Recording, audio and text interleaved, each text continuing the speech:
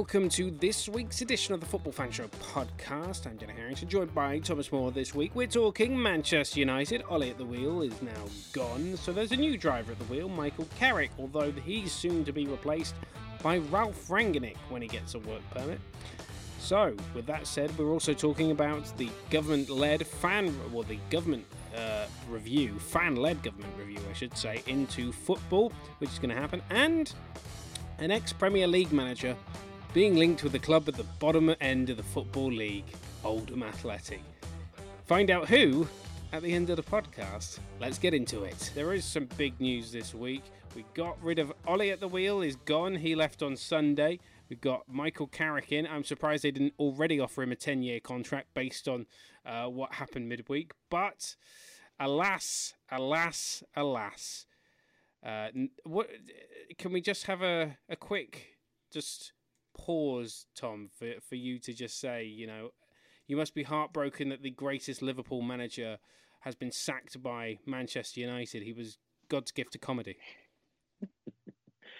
It's heartbreaking for every person who's not a United fan. Pretty much. I mean, you're an Arsenal fan, and you they call you guys the banter club. Hey. I think you were replaced as the banter club. Yeah, definitely. I think to be fair, every top six team's having its turn over the last few years. Obviously, last season it was Arsenal. This season we seem to have a nice cocktail of Spurs with a mixer of Man United as well. But yeah, they all seem to be going that route. Obviously, when you think of Premier League managers going up against Man United in the first 10 games of the season, you can imagine the halftime team talk of any manager at Old Trafford would have been, lads, it's United. Michael Carrick's obviously stepped in. Obviously, I think he was a massively underrated player.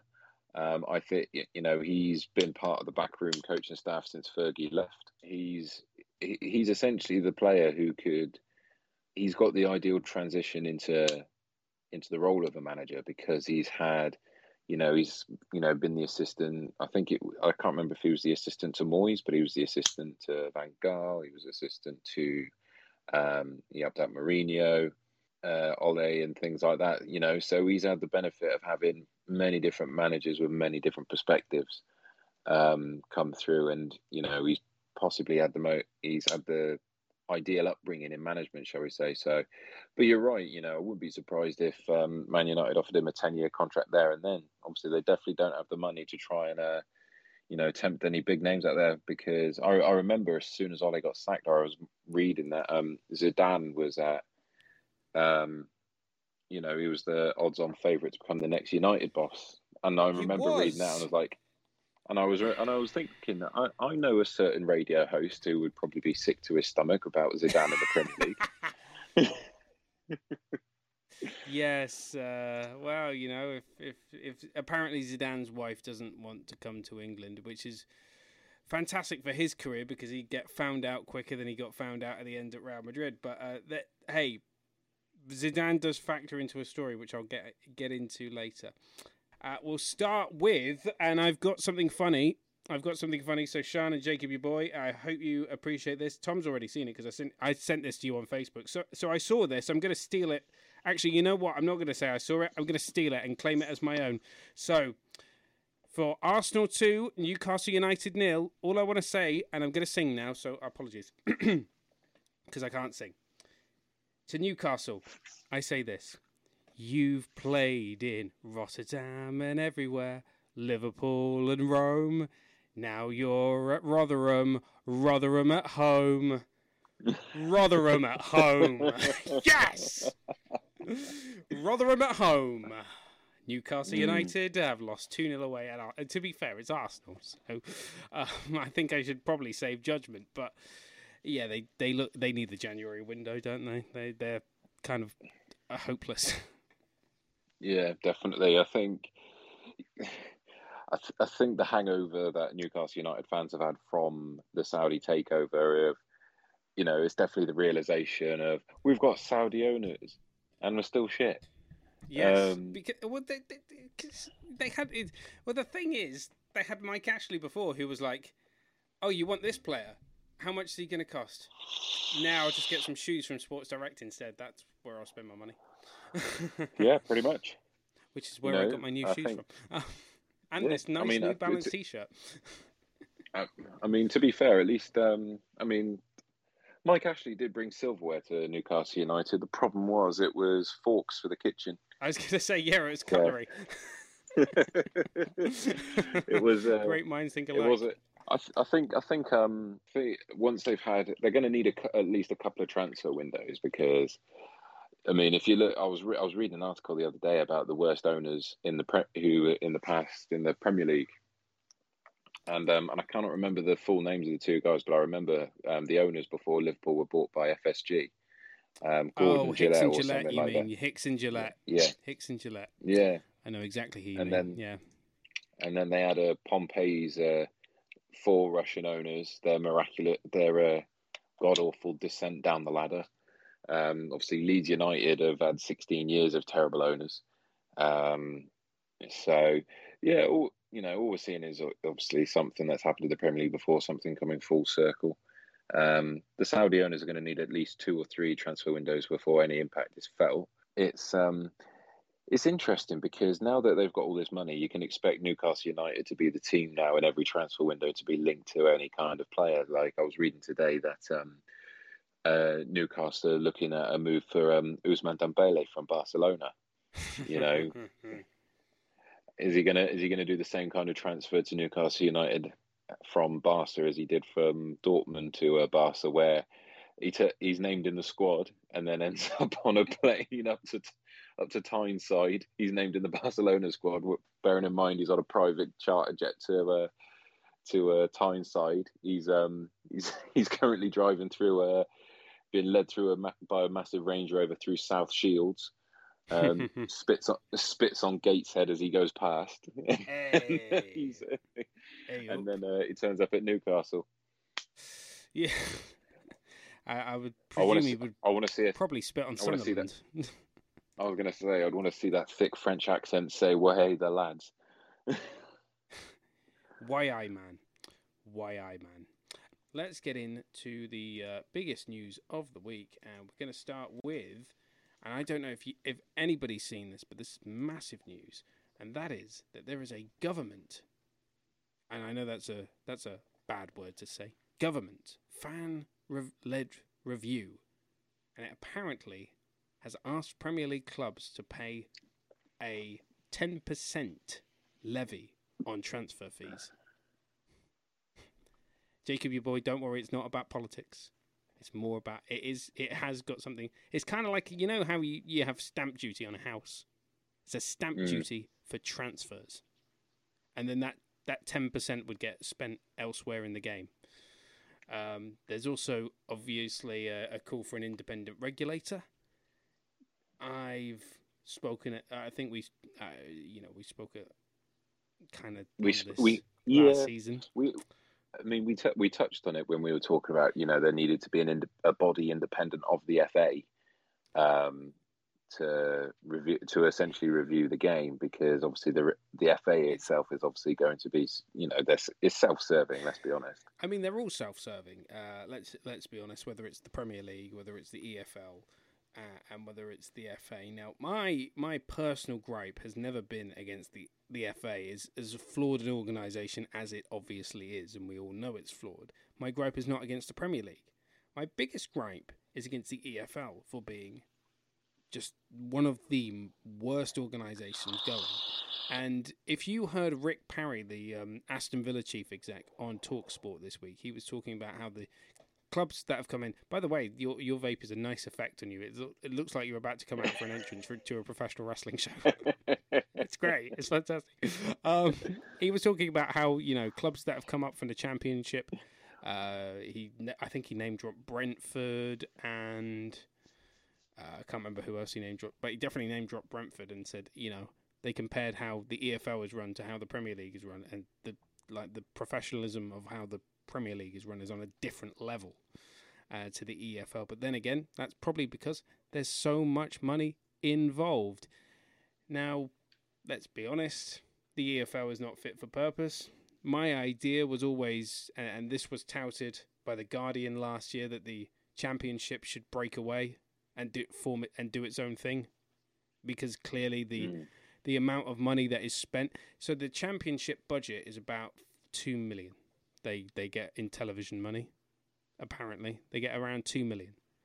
Now Sky aren't paying just shy of 100 million to broadcast games of Oldham Athletic. No offense, they're not going to go for Oldham Athletic Harrogate Town. That's not going to get a prime time viewing slot on a Friday night.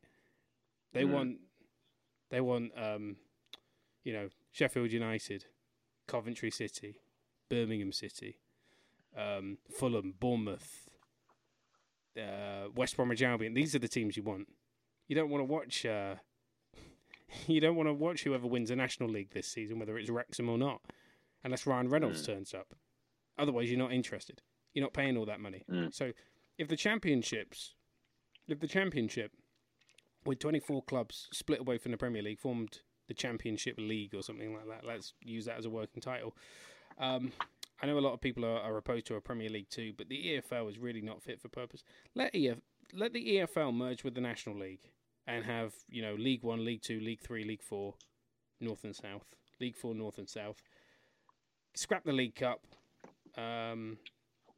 You can still have the league, the EFL trophy, but it'll just be League 1, League 2, League 3, League 4 clubs. But the Championship clubs, it's clear that there's a gulf when your budget, your television revenue from the Championship, when the television revenue from the Championship is about 2 million, and your TV revenue from the Premier League or the rights money is like 100 million. It's ridiculous. It's ridiculous how bad it is. So clearly something needs to change. I mean, to be fair, let's have a look at the idea. They've obviously brought in this Europa Conference as well. Why not allow the top performing Championship clubs as well a chance to compete at a European level? Because obviously it's not gonna bring in extra ad revenue. Obviously, again, the teams that are in the Europa Conference, the Europa League, gets its own viewership because the winning teams obviously get to compete in the Champions League. It gets good local viewership from local teams that play there.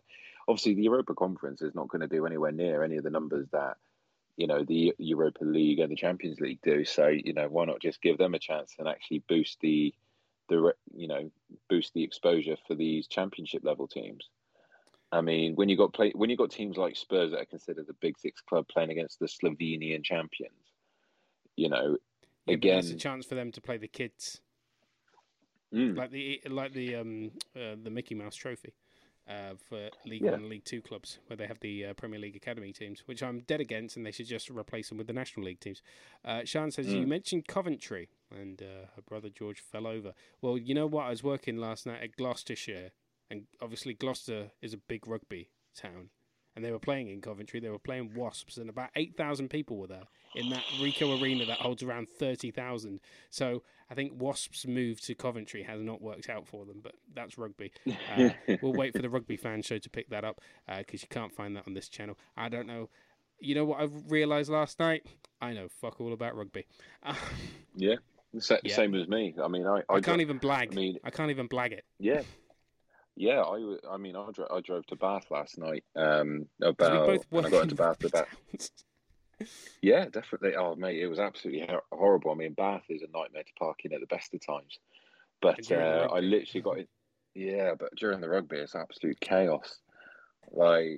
It's quite literally a time where Bath, everyone thinks, Bath, nice and expensive, sophisticated places, sophisticated living.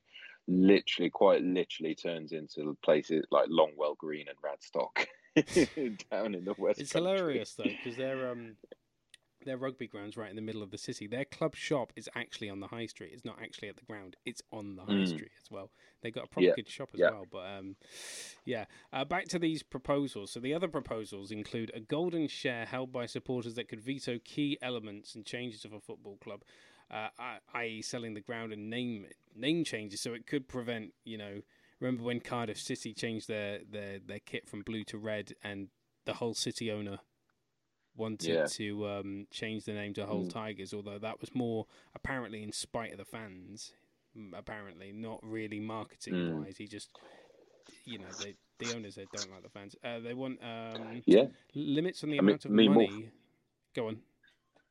I was going to say that another more famous example was when briefly Newcastle United rebranded St James's Park to the Oh, SportsDirect.com Sports stadium. Direct, yes, I remember that. SportsDirect.com. Oh, what was it? It was convoluted because it was like Sports Direct at St James's Park or something like that, or the St James's Park Sports Direct Stadium or something like that. I think it was Sports Direct at St James's Park or something like that, which makes it sound like they've got a store or something. Do they have a store? The club shop is now a Sports Direct. Not anymore. Limits on the amount of money owners can put into a club, which I find ridiculous from the get-go, because you've allowed Manchester City to do it, you've allowed Manchester United to do it, you've allowed Chelsea to do it, you've allowed... Liverpool don't really do it because they haven't got the wealthiest owners, but you've allowed Aston Villa to do it, you've allowed Everton to do it, you've allowed every club on the face of the earth to do it. So if I was a billionaire tomorrow and I bought Swindon Town, I'd be demanding to be able to shove my own company's name on the shirt and give it £100 million sponsorship deal, giving it, that's what I would do. And the fact that they're not letting Newcastle do that, because if they were sponsored by Saudia, the airline for Saudi Arabia, or Aramco, the oil company, then that could be the most lucrative sponsorship deal in Premier League history. But it's not going to happen, which I find ridiculous. Compulsory relegation and promotion clauses in players' contracts. Now, I feel that that's needed. A salary cap also. The Championship, League 1, League 2, not a salary cap for the Premier League. Just a salary cap for the Championship and League 1, League 2. Yeah, definitely. I think, more needs to be done in order to protect clubs from going into administration. Obviously, particularly at a championship level where, teams have got no boundaries set in place for how much they can offer players, because then, the teams that get relegated from the Premier League, like your Newcastle United. So like if Newcastle went out on a spending spree in January and, still somehow got relegated, that's championship teams who are playing their players £10,000 to £20,000 a week up against players on £250,000 a week. But the EFL won't step in to actually, stop that. There's got to be a fail-safe in place that says, okay, if you drop below a league budget, you've got to have it written into your players' contracts that because then the players get complacent. They won't care what level they play at as long as they get paid. As much as some players do it for the love of it, football, there are some just in it for the love of the money. So So until they start getting a handle on those teams where they say, all right, if you're going to drop down a division, all your players have got to drop down. Let's do it. Let's say if you do the salaries in accordance to viewership of each league, saying your player salaries drop by, if you drop down from the Premier League to the Championship, your salary drops down by, the percentage of how much viewership has dropped down. Because if you imagine the difference in viewership and revenue streams that between the Championship and the Premier League, having that same viewership, it does not justify paying those ridiculous salaries. So actually, kind of spurs the player. You get less complacent players, because they know they're fighting for their to live the same way that they do. And to live the same way that they do, they'll be very interested in the new £2 billion television deal that the Premier League has just negotiated with NBC in the United States. £2 billion for NBC to exclusively broadcast Premier League games. They had been doing it on NBC Sports. That's been shut down. So, obviously, you remember. I remember, and you remember. I remember, and you remember very well the hassle of the European Super League that came about. It seems like a lifetime ago now, but I would not. I mean, if the EFL's that poorly run, I would not totally be against the idea about, second and third division clubs across all countries breaking away and forming their own league. Oh, I say it about the Championship. I think the Championship is needs to do what the Premier League did, but apparently a lot of people are opposed to a Premier League 2. I'm not necessarily opposed to that. I think the EFL needs reforming, and I think the EFL is a poorly run shit show of an organisation, which I've never been a fan of, and would probably benefit from breaking up. And if they lost their cash cow once, which was the top 6 clubs in England, who went on to form the Premier League with the 20 best teams, or the then 24 best teams in the country, now 20. And if they were to lose the most watched second division in the world, then they would be up shit creek without a paddle. Because League One is not the as much as they can say, League One is the most watched third division in the world. That's not a great tagline. No. The most watched third division in the world. Yeah, who's playing in that third division? Wigan Athletic. Yeah. That's like someone bragging that they're the best looking person in the Burns unit. Yeah, totally. So yes, 2028. By the way, this NBC £2 billion US television deal is worth. Now, honestly, I think as I've said, the Championship should break away from the EFL, and they don't have a television deal currently in China, and that's where the Premier League makes a lot of its money. And if you've ever wondered who these bookmakers are that sponsor all these different clubs, HITC Sevens on YouTube just did a very interesting video about these Asian bookmakers that are specifically, the only reason they sponsor Premier League clubs is that they are targeting Chinese customers in China where gambling is illegal. But you can get around it. But then if you get found out, instead of getting help, you get put in prison for 10 years. So yes, lovely stuff. Football's addiction to gambling companies is like Formula One being the only thing that couldn't quit smoking. That it was the only thing where it quit tobacco and came out worse. Yeah. Yeah, it's like saying, "Oh no, we don't like the long-term health effects of tobacco," but blimey, this crystal meth is something else. Yeah, can we shove it? Can we shove the brand name on a Ferrari, please? Because that would help us.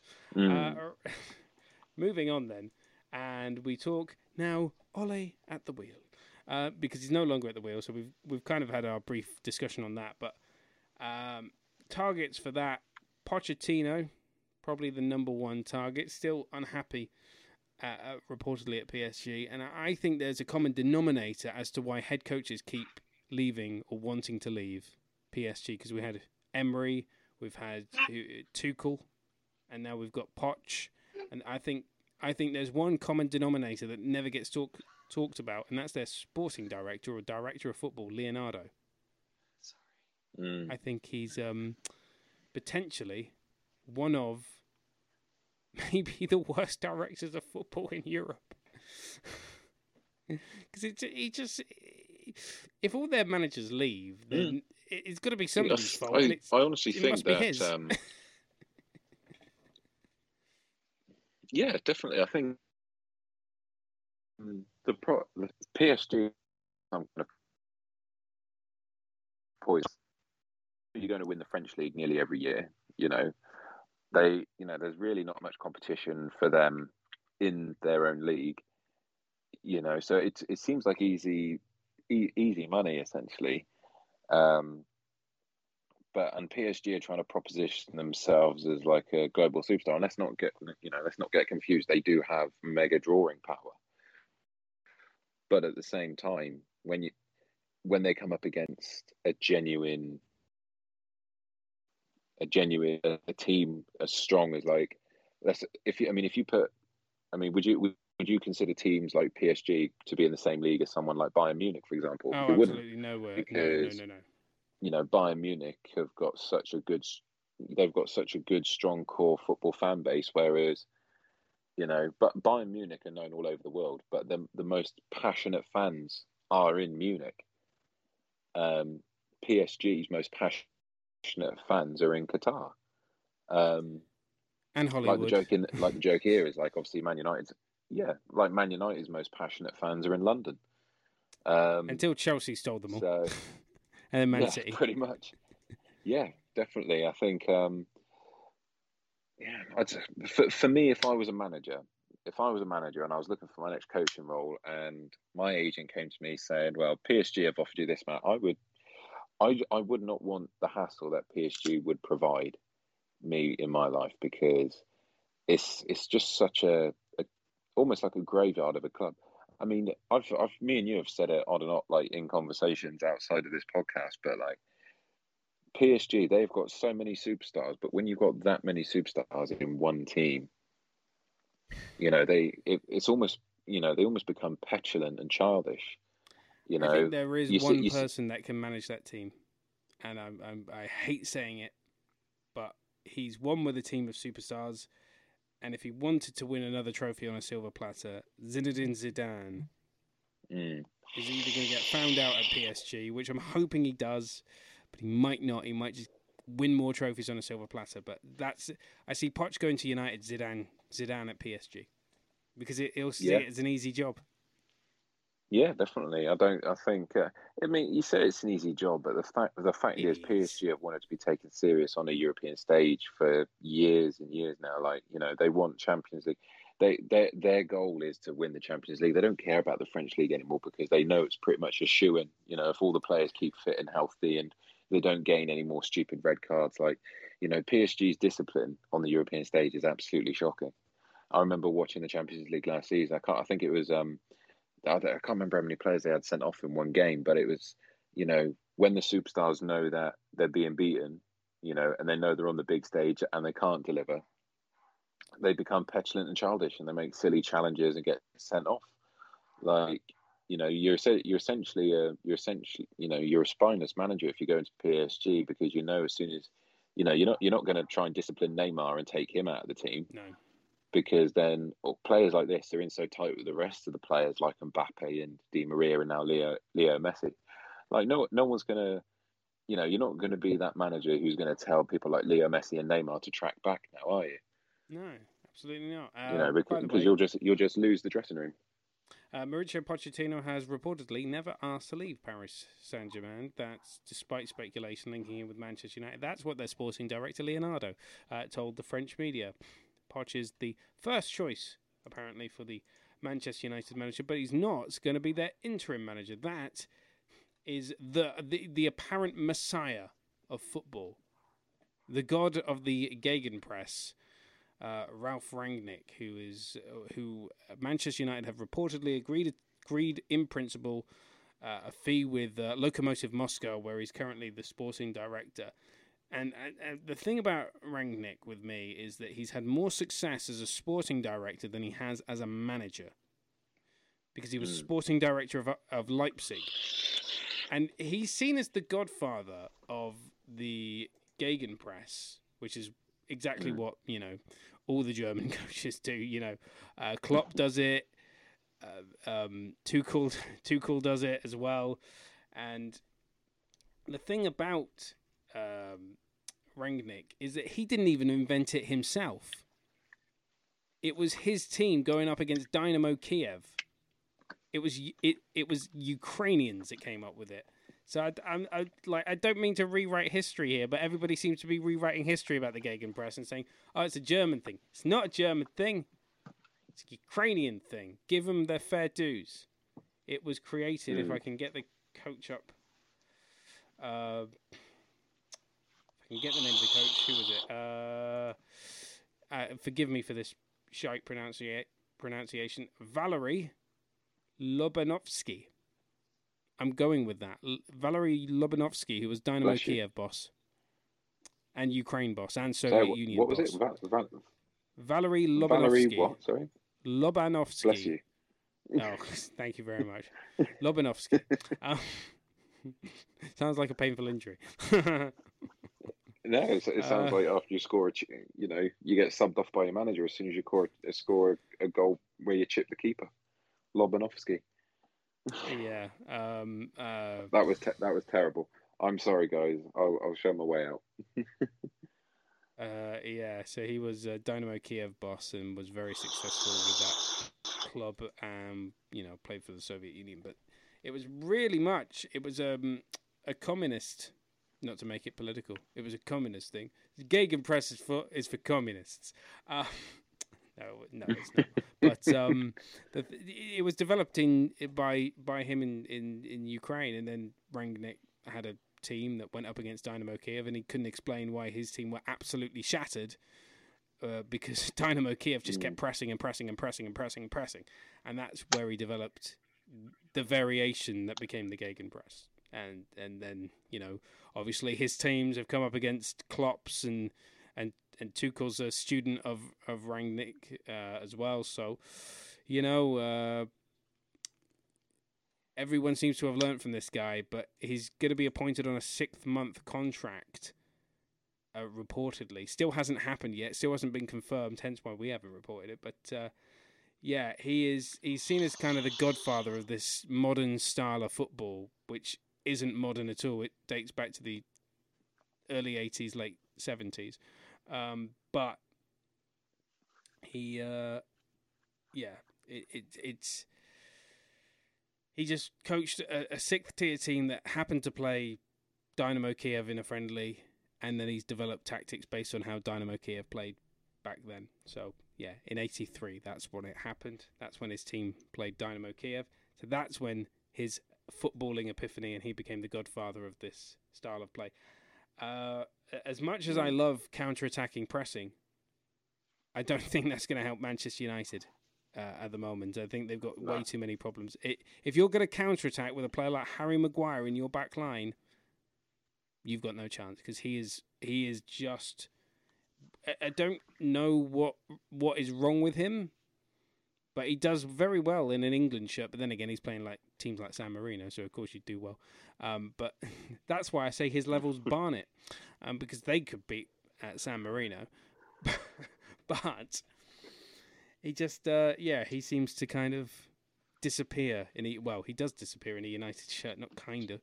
He does disappear in a United shirt. And, what's he going to do about the egos? What's he going to do about Pogba, the egotist of the year? What's Poch going to do about him? He can't handle Messi. Is he really the right choice to handle Pogba? I'm not sure. No. And that's again, it just goes back to this thing of like, having managers who cannot handle superstars and bring the best out of them. There's too many, I would say there's probably too many players at United right now who probably rely on their name and their reputation to get them through a game.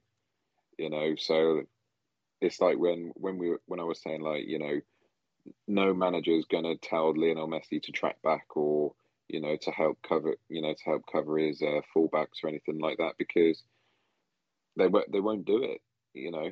And then if anyone who did do it would get slaughtered by the press. If you've got people saying, you've got to get Ronaldo to track back and things like that. I mean, to his credit, Ronaldo does track back on occasion, but it's a case of like, I mean, I think Man United's re-signing Ronaldo was probably one of the things that's not helped them at all, because it's kind of forced players like, I mean, Jadon Sancho, they've been picking him for the last two summer transfer windows, and when they eventually got him, they've shoved him to one side, where Jadon Sancho's actually got, both Cristiano Ronaldo and Sancho have got ability, but Sancho's got the longevity. The argument has to be had for the fact that, was Ronaldo really brought back just as more of a homecoming and for the shirt sales? My argument would be yes. And to stop him from going to Man City as well. Because they couldn't have that. So yes, but at the end of the day, there's not enough managers out there who can. They want to give this. I was going to say there's too many managers who want to give the superstars the world without actually giving them any kind of discipline. Yeah, I know what you mean. But we'll see what happens. He hasn't been appointed yet. Michael Carrick's still the boss in charge. Still Palmeiras 1, Flamengo 0 in the Copa Libertadores final. It's still Villarreal 0, Barcelona 0. By the way, I didn't realise it this weekend. It's the Rainbow Laces this week, apparently. And apparently Tottenham sold out their allocation because of Harry Kane. So good work on that one. Yeah. Beyond that, we've got the African Cup of Nations coming up in a very... you know what? They need to cancel the African Cup of Nations this year because it's just, you've got the African Cup of Nations and then you've got the World Cup in the same year. It's a delayed African Cup of Nations as well. Barcelona apparently just scored against Villarreal. Frankie de Jong. Yeah, he's apparently scored. It's 1-0 to Barcelona. Klopp has been talking about AFCON, and he's been criticised for calling it a, quote, little tournament. I don't suppose he would call the Euros a little tournament. But, yes... Klopp explained to an offended journalist that his remark, which came after the 4-0 win against Arsenal, was a way of expressing his frustration at losing important players at a crucial stage of the season. They're going to lose Mohamed Salah, Ketia, Sadio Mane in a month-long tournament which runs from January 9th to February 6th. A lot of clubs are going to lose players. I think they should just axe I think the sensible thing would be to axe the African Cup of Nations. So here are some of the players that are also going to be out on AFCON duty. So other than the Liverpool lads, which we've mentioned, Arsenal. Watford have 6 players that are likely to feature. Arsenal, Palace, and Leicester have 4 players that are likely to be called up as well. And I mean, African Cup of Nations has never been held at a good time of year, and I think there was a pressure from FIFA a couple of years ago to try and play all these continental cup tournaments in the summer when the European season isn't being played. Sorry, mate, you're breaking up there. Oh, am I? FIFA trying to put pressure on AFCON to try and play in the summer, which would have happened last year had the pandemic not happened. But obviously the summer is meant to be the World Cup, which is actually over Christmas, but still. So they'll finish playing in the Premier League probably on the 3rd of January. Because I don't see them playing in the FA Cup third round on the 8th of January because the AFCON group stages start on the 9th. Unless they fancy a grueling schedule, which is what Christmas always is. So, as an Arsenal fan, I will tell you that Thomas Partey will be probably representing Ghana, so he's out. Aubameyang, Gabon, so out. Nicola Pepe, Ivory Coast, out. Mohamed El Neni, about Egypt. So those are your 4 players that are out for the African Cup. If they get called up. Aston Villa have 3. Brentford have 3. Brighton have 1. Burnley have 1. Chelsea have 2, potentially, in Mendy and... Mendy? Isn't that the goalkeeper? Edouard Mendy, he's the goalkeeper. God, they're going to have to put that Spanish guy back in goal.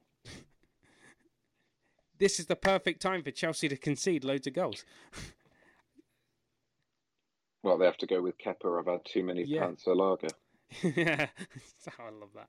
Yeah, this is actually I've now gone from a position of being against the African Cup of Nations to being in favour of it.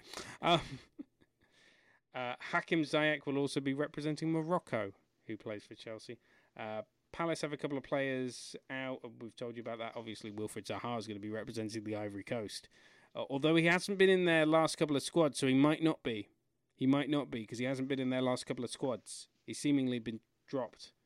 So I don't know whether they'll recall him for the major tournament. But that's a big loss for Palace just at a time when they need him. Everton only have one player. We've told you about the Liverpool lads. Riyad Mahrez is going to be out for Man City, but he's not a regular first-team player anyway.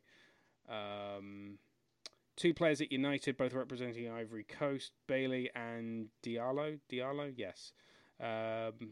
Two players at Southampton. Watford, though, it feels like they could have their entire first-team squad go, because they've got Peter Etebo, who could represent Nigeria, Emmanuel Dennis, also Nigeria, William Trosekong, also Nigeria, Iman Lautza, who's Morocco, Adam Messina, who's also Morocco, and Ismail Assar, who's Senegal. So those are some pretty big players. West Ham only have one, that's Said Benrahma, and Wolves have two. So I think there's only... is that every Premier League team with an African player?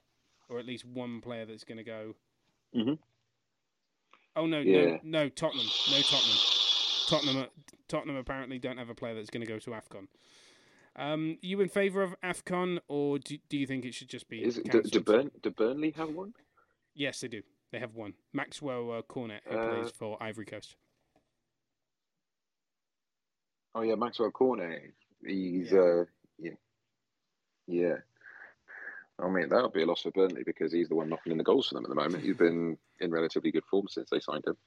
You know, kiss it. You know, it's amazing what happens when you kiss the wrong badge.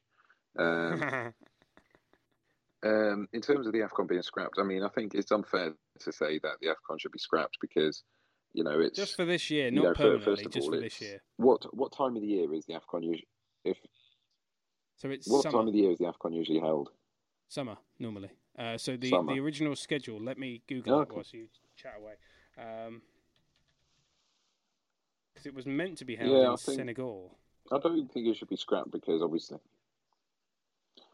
it's unfair to say it should be scrapped because like obviously the Euros happened in the summer outside of the cities and you know the AFCON got to get their tournament out of the way and done. So you know people can't really afford to pick and choose when a tournament should be on based on the convenience of you know.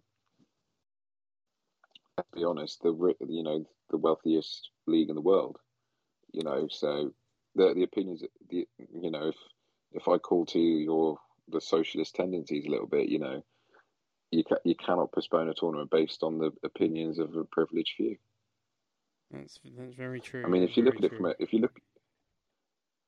it's you know like the world's biggest managers and the biggest clubs can come out and say no, we lose too many big players, but then again.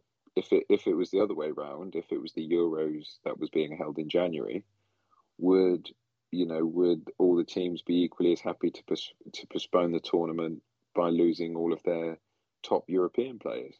Because then it would be down to the kids to pick the teams up through the Christmas period. Yeah, which for Watford, for Watford is going to happen. Mm.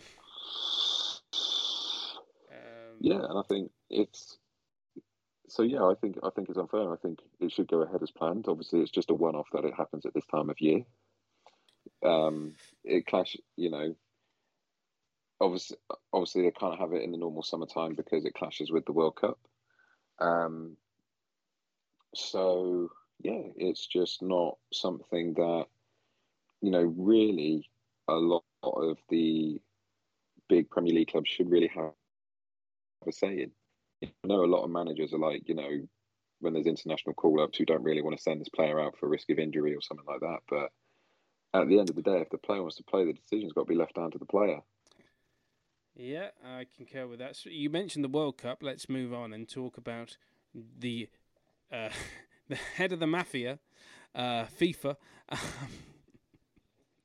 because President Gianni Infantino has accused those opposed to holding the World Cup every 2 years of fearing losing their elevated status in the game.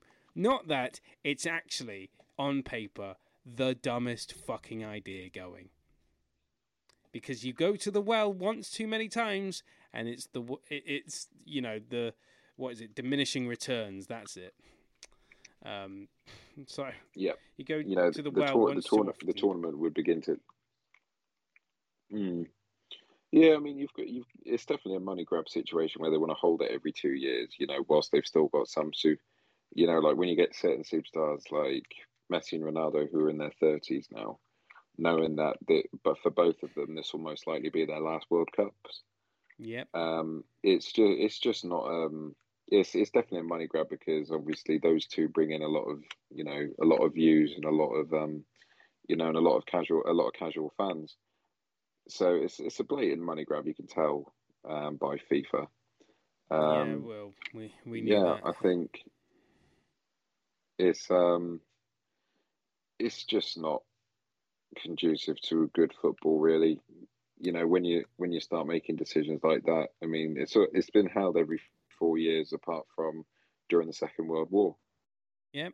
and it's Um, having too much of a thing. too As soon much as of you a start good having thing. too much of something, then it just becomes, yeah. I Too believe it much. was Cheryl Cole who said, "Too much of anything can make you sick." Oh, quoting the great philosopher, the philosophical juggernaut that is Cheryl. Million names, whatever her name is now. Um, whatever her surname is now. She's got about a Cheryl, million my of them. butt. Cheryl, Cheryl, my ass is a rose Cole. uh, so yes, obviously UEFA and CONMEBOL, the South American Federation, set to reject it in favour of keeping the 4 year cycle. If you need to know more, there's a video on our YouTube about it, about the original Saudi proposal and whether it's going to be passed or not. Unlikely. But one of the people that was definitely behind it and still is Arsene Wenger, former Arsenal manager. But this is not why I bring his name up, because Mikel Arteta has been talking about the former specialist in failure, now replaced, of course, by Jose Mourinho, the actual specialist in failure. But Arsene Wenger left Arsenal back all the way back in 2018, and our AFTV have just had a whale of a time since Wenger out. Remember those days? Oh, they're good old days. But now, could it be Wenger back in? Because apparently Mikel Arteta would be very much open to welcoming Wenger back in a technical role at the club to help him manage the team. Is this something that Arsenal fans would want, though? That's my question, because, you'd obviously get the Wenger out, fam! Is it all Wenger's fault, man? Which is ridiculous, That is a but terrible yeah. accent. Oh, isn't it? Oh, oh, thank you. Wenger out, fam. Wenger out, fam. Is that better? Yeah, Much he's better. you know. Yeah, so, would you like to see Wenger in, or would you like him to stay out?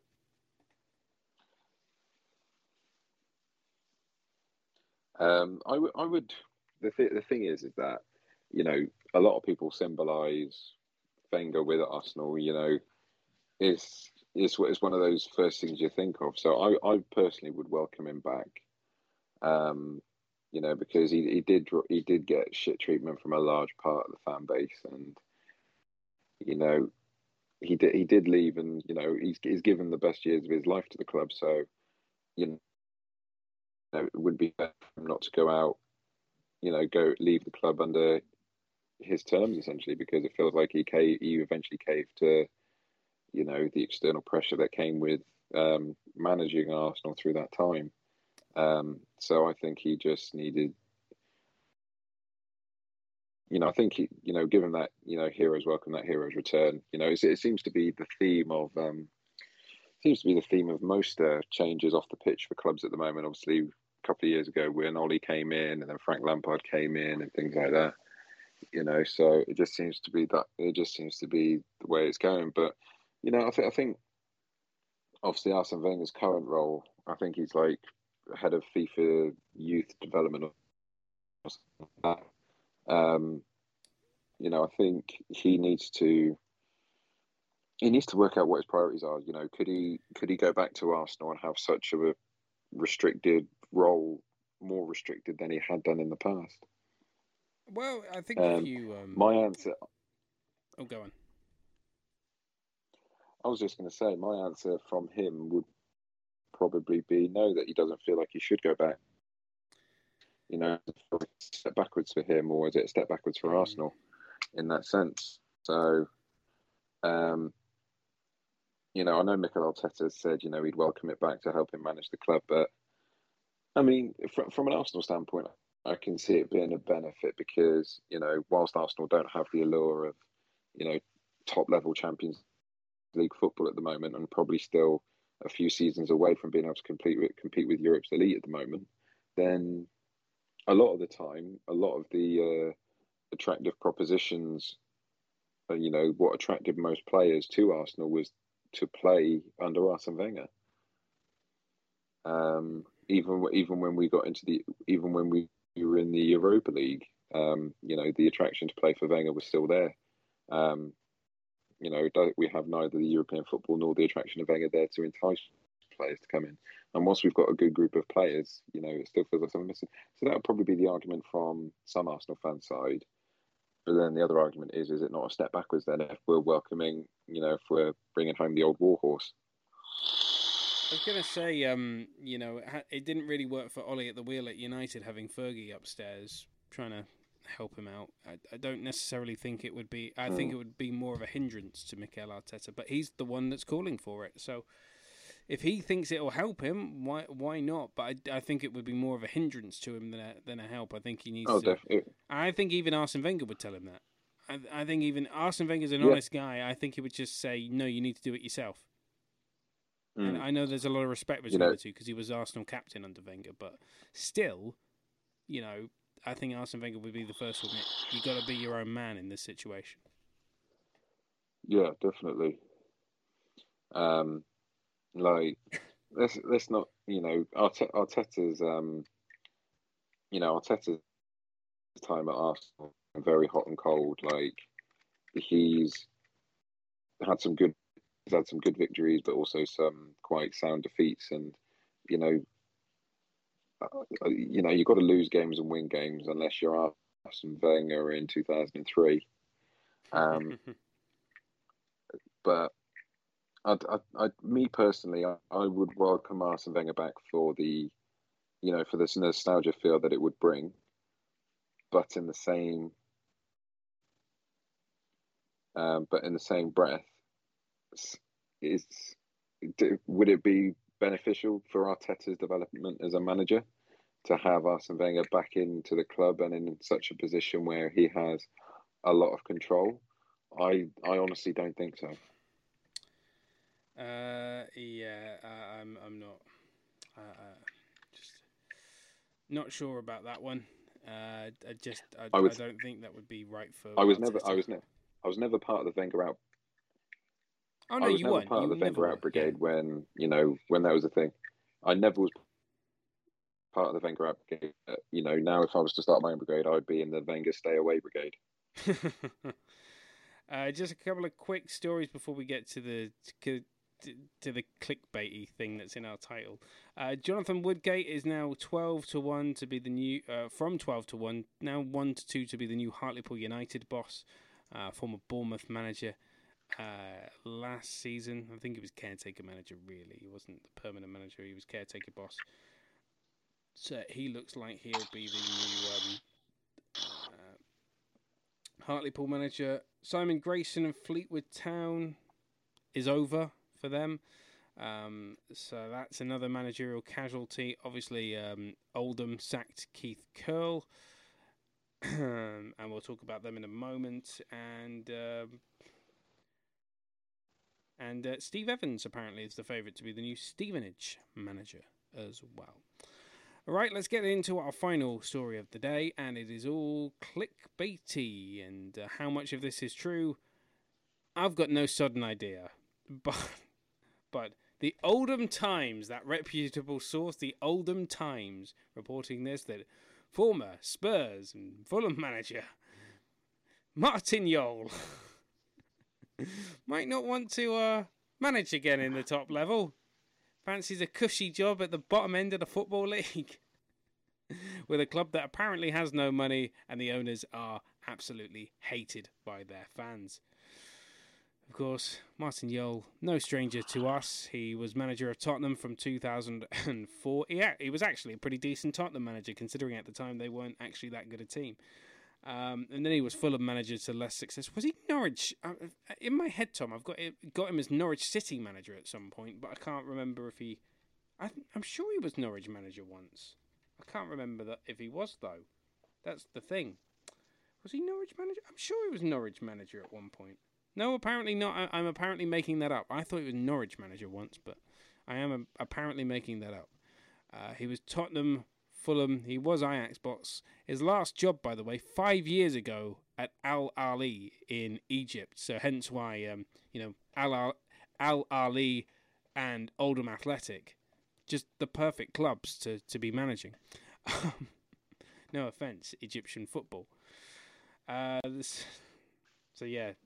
They went on to be crowned champions of the Egyptian Premier League. So what do you think, in your honest opinion, that managing Al Ahly in the Egyptian Premier League, does that give you the qualifications to manage Oldham Athletic at the bottom end of League Two?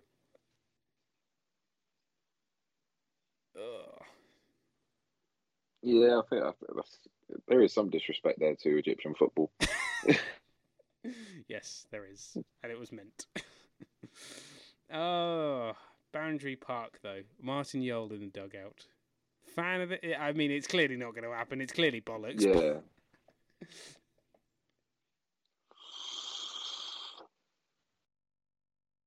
Yeah, I mean, I don't think... First of all, Oldham won't be able to afford to pay him. Pay win season tickets at Oldham. Yeah, no one wants an But, Oldham season ticket. It'll probably be the closest that Martin Jol's been to Manchester since 2004, anyway. Yeah, so I think it is a load of bull. I don't put any stock in it. I think someone at that Oldham newspaper is I think they're partying too much with Joey Barton.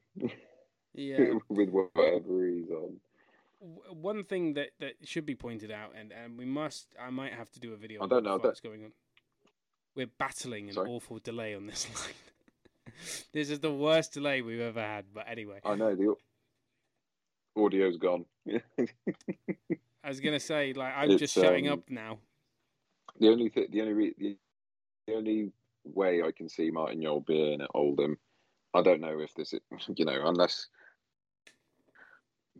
Best of our knowledge, Martin Jol's got pictures of the owner of Oldham, or equivalent, or the owner's got pictures of Martin Jol doing something he shouldn't have. That's the only way I can see him bringing him to the club. On a more serious note, none of the last 14 appointments at Oldham have reached 50 games. Jesus. And I thought Watford were ruthless. Wow. Just. There's only weird. Only one manager springs to mind to me who could pull off such a miraculous escape, and that is Sean Dyche. You heard it here first. Martin Jol for Oldham Athletic. That is this week's edition of the Football Fan Show podcast. Don't worry, I don't think it's going to happen either. We will be back next weekend with another edition of the podcast. Until then, you can follow us on Twitter at TFFS Live. Find us on YouTube, just search for the Football Fan Show, and join us on twitch.tv/the Football Fan Show every Saturday for live Football Fan Show. Thank you very much for tuning in this week. We'll see you next week.